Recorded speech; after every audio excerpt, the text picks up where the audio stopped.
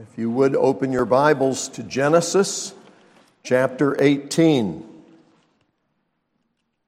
Genesis chapter 18 is where we are in our study of this wonderful book, this foundational book, this which is God's Word. The Lord appeared to Abraham near the great trees of Mamre while he was sitting at the entrance to his tent in the heat of the day. Abraham looked up and saw 3 men standing nearby. When he saw them, he hurried from the entrance of his tent to meet them and bowed low to the ground. He said, "If I have found favor in your eyes, my Lord, do not pass your servant by. Let a little water be brought, and then you may all wash your feet and rest under this tree. Let me get you something to eat so you can be refreshed and then go on your way, now that you have come to your servant." "Very well," they answered. "Do as you say." So Abraham hurried into the tent to Sarah. "Quick," he said, "get 3 seahs of fine flour and knead it and bake some bread." Then he ran to the herd and selected a choice tender calf and gave it to a servant who hurried to prepare it. He then brought some curds and milk and the calf that had been prepared and set these before them. While they ate, he stood near them under a tree. "Where's your wife Sarah?" they asked him. "There in the tent," he said. Then the Lord said, "I will surely return to you about this time next year, and Sarah, your wife, will have a son." Now Sarah was listening at the entrance to the tent which was behind him. Abraham and Sarah were already old and well advanced in years, and Sarah was past the age of childbearing. So Sarah laughed to herself as she thought, "After I am worn out and my master is old, will I now have this pleasure?" Then the Lord said to Abraham, "Why did Sarah laugh and say, 'Will I really have a child now that I am old?' Is anything too hard for the Lord? I will return to you at the appointed time next year, and Sarah will have a son." Sarah was afraid, so she lied and said, "I did not laugh." But he said, "Yes, you did laugh." When the men got up to leave, they looked down toward Sodom, and Abraham walked along with them to see them on their way. Then the Lord said, "Shall I hide from Abraham what I am about to do? Abraham will surely become a great and powerful nation, and all nations on earth will be blessed through him. For I have chosen him, so that he will direct his children and his household after him to keep the way of the Lord by doing what is right and just, so that the Lord will bring about for Abraham what he has promised him." Then the Lord said, "The outcry against Sodom and Gomorrah is so great, and their sin so grievous, that I will go down and see if what they have done is as bad as the outcry that has reached me. If not, I will know."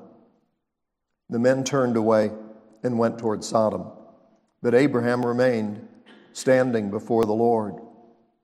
Then Abraham approached him and said, "Will you sweep away the righteous with the wicked? What if there are 50 righteous people in the city? Will you really sweep it away and not spare the place for the sake of the 50 righteous people in it? Far be it from you to do such a thing, to kill the righteous with the wicked, treating the righteous and the wicked alike. Far be it from you. Will not the judge of all the earth do right?" The Lord said, "If I find 50 righteous people in the city of Sodom, I will spare the whole place for their sake." Then Abraham spoke up again. "Now that I have been so bold as to speak to the Lord, though I'm nothing but dust and ashes, what if the number of the righteous is 5 less than 50? Will you destroy the whole city because of 5 people? If I find 45 there," he said, "I will not destroy it." Once again he spoke to him, "What if only 40 are found there?" He said, "For the sake of 40, I will not do it." Then he said, "May the Lord not be angry, but let me speak. What if only 30 can be found there? He answered, I will not do it if I find 30 there. Abraham said, now that I've been so bold as to speak to the Lord, what if only 20 can be found there? He said, for the sake of 20, I will not destroy it. Then he said, may the Lord not be angry, but let me speak just once more. What if only 10 can be found there? He answered, for the sake of 10, I will not destroy it. When the Lord had finished speaking with Abraham, he left, and Abraham returned home. May God add his blessing to this reading from his holy and inspired word. Who appeared to Abraham near the great trees of Mamre? The Lord. The Lord appeared to Abraham. You think Abraham immediately knew what was going on? Doubtful. Did it become clear to him who he was talking with? Absolutely. Did he know the voice of the Lord? Certainly. Had he been visited by the Lord before? Yes. But when the Lord came this time, it didn't start out with him falling on the ground and worshiping. It started out with his treating these three men, because that's what they looked like, as guests, offering wonderful Middle Eastern hospitality, eager to provide hospitality. He saw three men standing nearby. The Lord appeared, and what Abraham saw was three men standing nearby. And when he saw them, he hurried from the entrance of his tent to meet them and bowed low to the ground. What time of day was it? It was the heat of the day. Abraham is sitting at the entrance to his tent, undoubtedly hoping for a breeze, and suddenly he's going to become very energetic, very athletic, you might even say. He, in offering hospitality, says, let me get you something to eat. I'll get you water to wash your feet. You've been walking. And then let me get you something to eat so that you can be refreshed and then go on your way now that you've come to your servant. Very well, they answered. Do as you say. We could have a whole sermon titled, Do As You Say. How many times do we tell somebody we're going to do something for them and then fail to follow through? Has anybody ever had someone tell you they would do something for you and then they fail to follow through? Anybody? Oh, a number of you. I think just about everybody has had the experience of having somebody tell you, I'll do this for you, and they didn't follow through. Now, how many of you have ever told someone that you would do something for them and then failed to follow through? Yeah, that would be all of us again, okay? Because we may have intended to. It's not that we were necessarily seeking to be deceitful, but we just failed to do what we said. They said to him, very well, do as you say. So Abraham hurried into the tent and said to Sarah, quick, get 3 seahs of flour and knead it and bake some bread. Not, hey, honey, we're expecting company tonight. Do you think you could come up with something? It's now. They're here. We don't want to keep them waiting. It takes a little time to make bread, doesn't it? Get going. So he hurries in and tells her, do this quickly. Then he ran to the herd. How old is this guy? 99 years old. What's he doing? Running. Why? Because he wants to serve. He's running in order to serve his guests.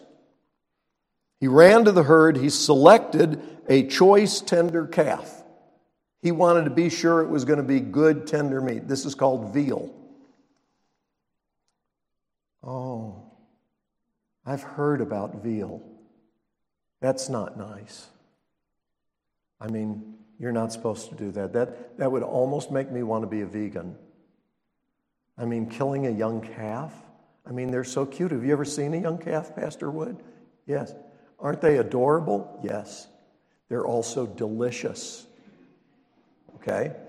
And so he selected a young, tender calf, a choice one from the herd. And he gave it to the servant who hurried to prepare it. He then brought some curds and milk and the calf that had been prepared, and he set these before them. And while they ate, he joined in. No. He is hurried to do all this in the heat of the day, and he serves it to them, and then he stands and observes as they eat. Wow. That's a servant's heart. Where's your wife, Sarah? They asked him. Isn't that interesting? That may have been a major clue for Abraham right there, because she had recently had her name changed. Remember, she used to be Sarai, and God said, from now on, you call her Sarah. Now God shows up at Abraham's tent, and after the meal is being consumed, he says, where's your wife, Sarah? There in the tent, he said. Then the Lord said, I will surely return to you about this time next year, and Sarah, your wife, will have a son. Now, Sarah was listening at the entrance to the tent. She was inside the tent. She wasn't standing in the opening where she could be seen, or they wouldn't have said, where's your wife? And he says, they're in the tent. But she's just inside, and she's listening. Is it going to be anything good in this conversation? Anything I need to know about? Well, yeah, something huge. You're going to have a baby boy. Now, Sarah was listening.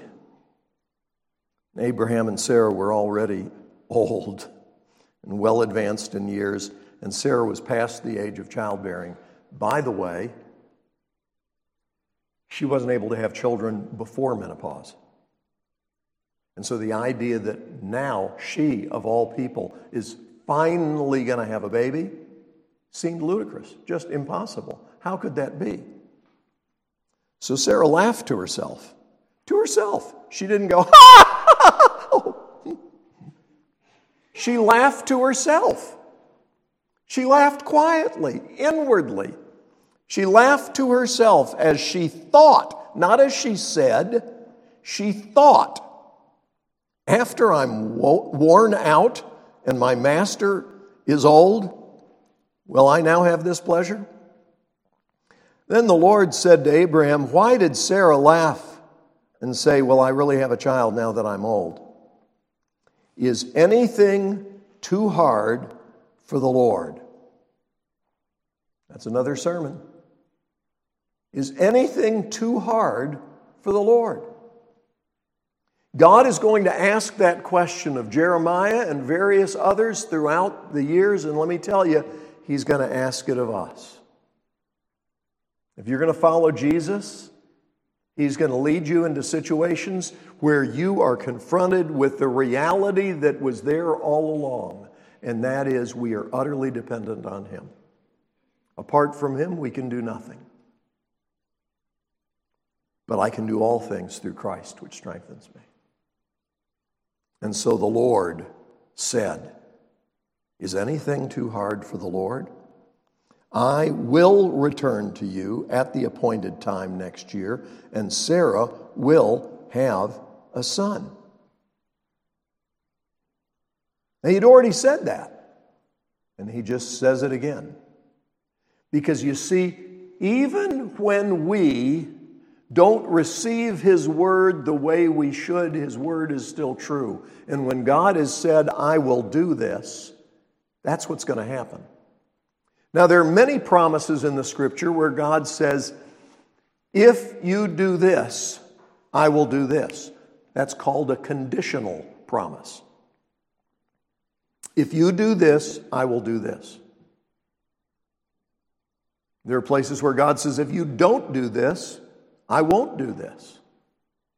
Or I will do this if you do this.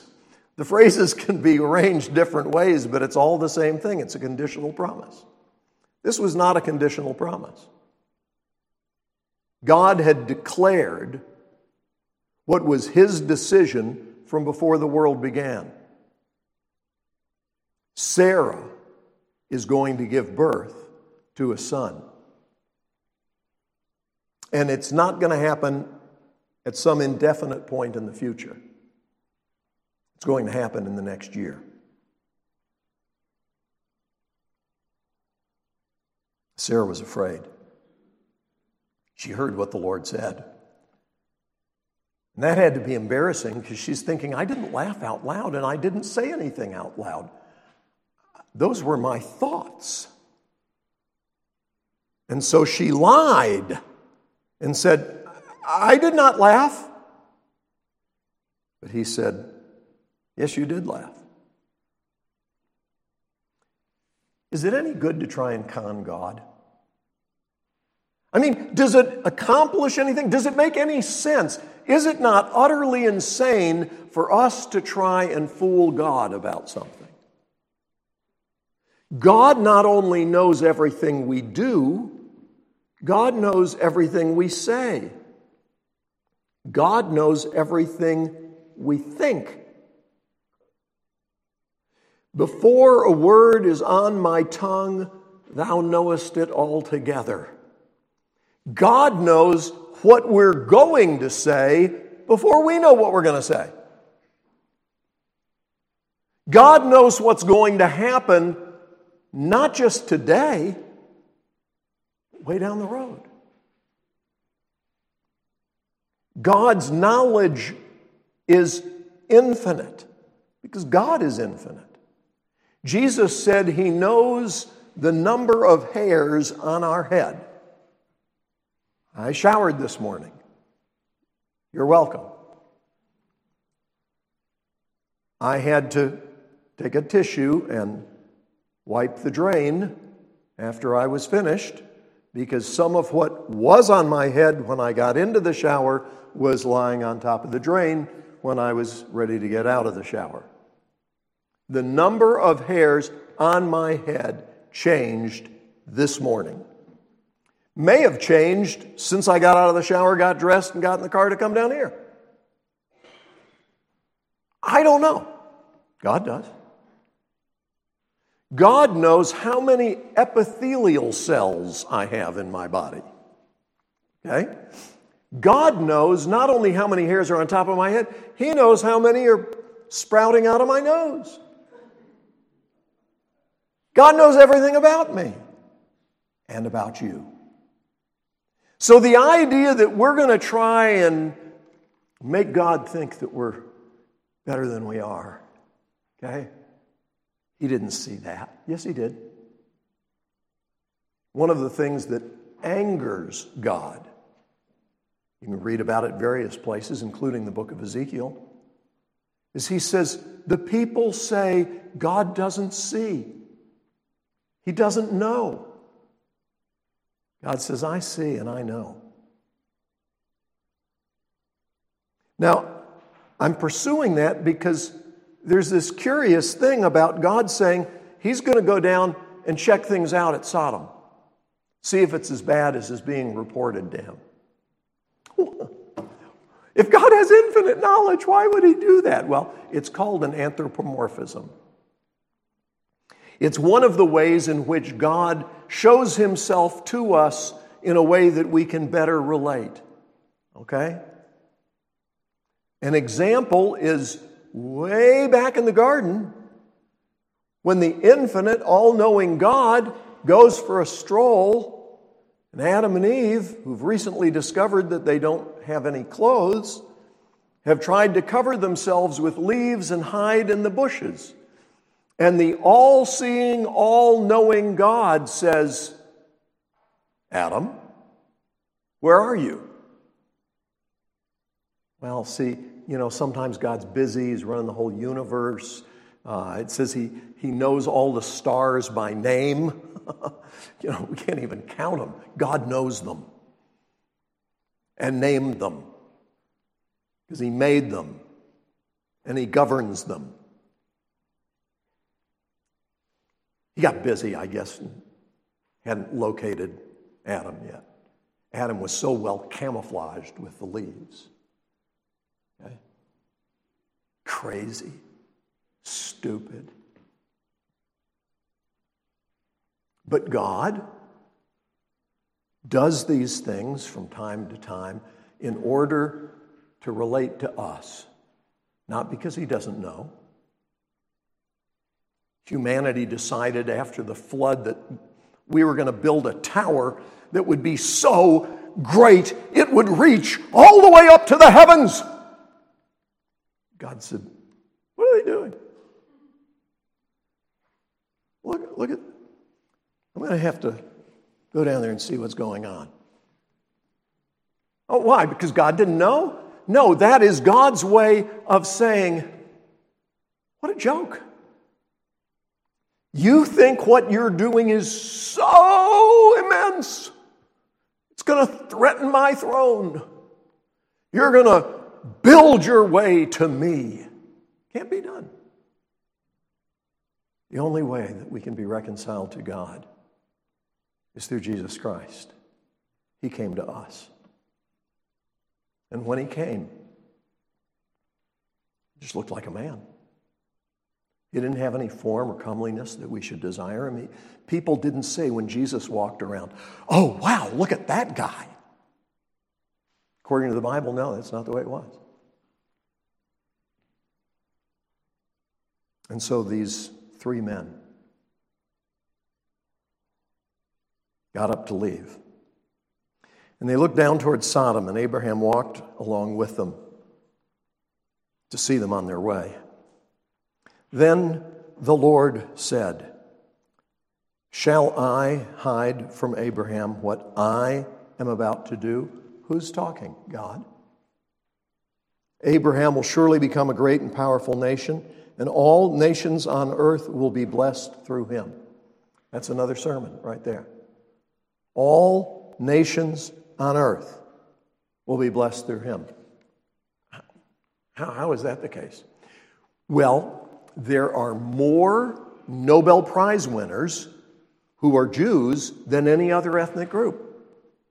So, as Dennis Prager was pointing out recently, Jonas Salk, who gave us the polio vaccine, was a Jew.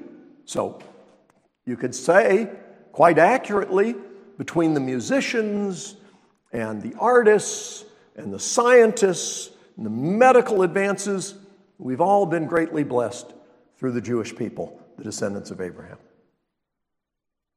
That would be true. That's not what this is about. It is through the Jews that God sent his Son, born of a virgin, in order to take the penalty for our sin, to die in our place. All of us stood under the wrath of God, and the only way we could be reconciled was for Jesus to take the punishment that we deserve, and he did. And one day, gathered around his throne, there will be people from every tribe and tongue and nation, because God said so, and he's making it happen even now. All nations on earth will be blessed through him. For I have chosen him. Sermon right there. I have chosen him. Not, all nations on earth are going to be blessed through him because he is one who has chosen to follow me. That's not what he says.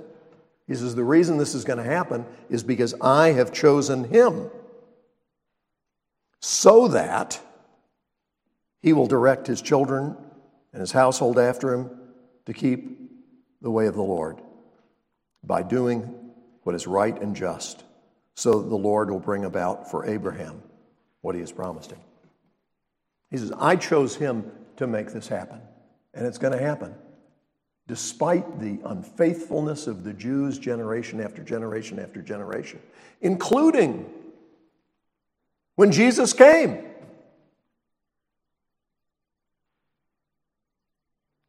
Please don't venture into something anti-Semitic. I'm not. What I'm saying is the Jews, for all that they've contributed, are a bunch of people who need Jesus. Because it's not our goodness that reconciles us to God. It's Jesus who reconciles us. Then the Lord said, the outcry against Sodom and Gomorrah is so great and their sin so grievous that I will go down and see if what they have done is as bad as the outcome that has reached me. If not, I'll know. Who's he saying this to? He's saying this not only to those two angelic beings, but to Abraham. The men turned away and went toward Sodom, and Abraham remained standing before the Lord. And Abraham approached him and said, will you sweep away the righteous? See, he was saying that for Abraham's benefit because Abraham is about to see absolute destruction.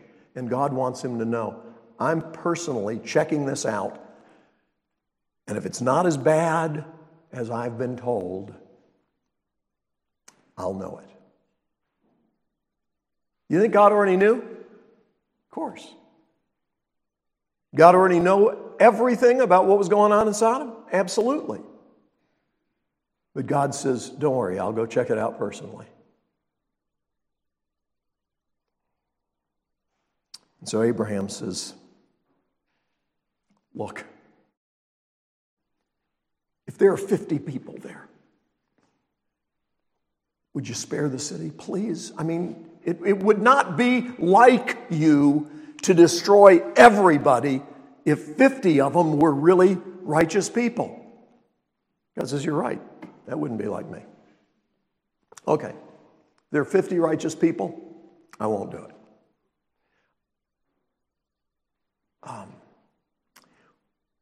What if it was 45? I mean, that's just a difference of 5. You wouldn't destroy a whole bunch of people just over a difference of 5 people, right? If you want a master class in negotiation and salesmanship, this is it. This is it. How about just, 5 off? Could you take 5 off? Let's we want to make this deal work, right? So let's just, if we just reduce it by 5, you can go 5, can't you? Yeah, I can go 5. Well, since you've said you can go 5, how about another 5? That's what he does. God says, okay, I'll give you another 5. He says, okay, so that makes 10, right? So what if we take another 10 off?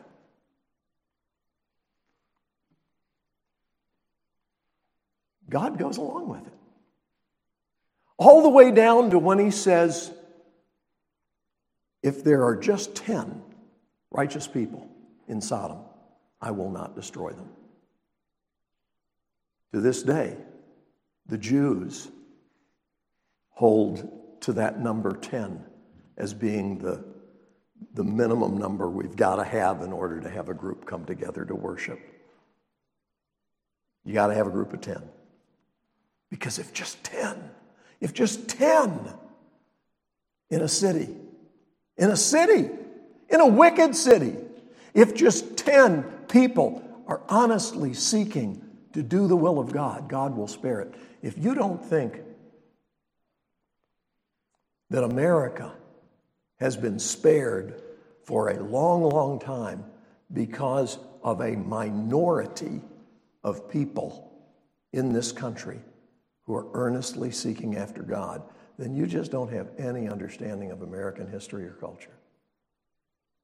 If you think, well, now we're just going to hell in a handbasket. Have you ever seen anything like it? It's just so bad. It is horrible. You can't possibly believe that it's worse than I believe it is. Man, it's not like the old days. No, they had their own evil, their own wickedness. Well, Pastor Wood, don't you think there have been times when the culture was more influenced by Christians? Yes, I do. Yes, I think there have been times when it wasn't as rotten as it is right now. But that just brings us to something Jesus said about if the salt loses its savor. If the world out there is rotten, the problem starts with God's people. God's promise in Chronicles is, if my people who are called by my name will humble themselves and pray, seek my face, and turn from their wicked ways, then I will hear from heaven, forgive their sin, and heal their land. If it's rotten out there, it's because the salt isn't doing its job. God says, I'll heal their land if they will turn from their wicked ways. Not if the whole country repents. The whole country's not going to repent. But may God grant a revival among his people that we would repent and seek his face. So I just have to say, it looks like, Abraham kind of got the best of God in this. No, not at all. Who was controlling the agenda? Take a look at the last verse in the chapter. When the Lord had finished speaking with Abraham, he left, and Abraham returned home. God was the one walking Abraham through this. And God says, if there are 10 righteous people in Sodom, I will not destroy the city. If you have a Bible that has headings on the chapters, the heading for the next chapter, Sodom and Gomorrah destroyed. What does that tell you? There were not 10. There were not 10. Father, we live in a world that is so filled with evil. And yet we can't fix that. But we ask you to fix us. Grant that we would truly repent of our sin and truly humble ourselves before you and pray and seek your face. And we will give you all the praise. In Jesus' name, amen.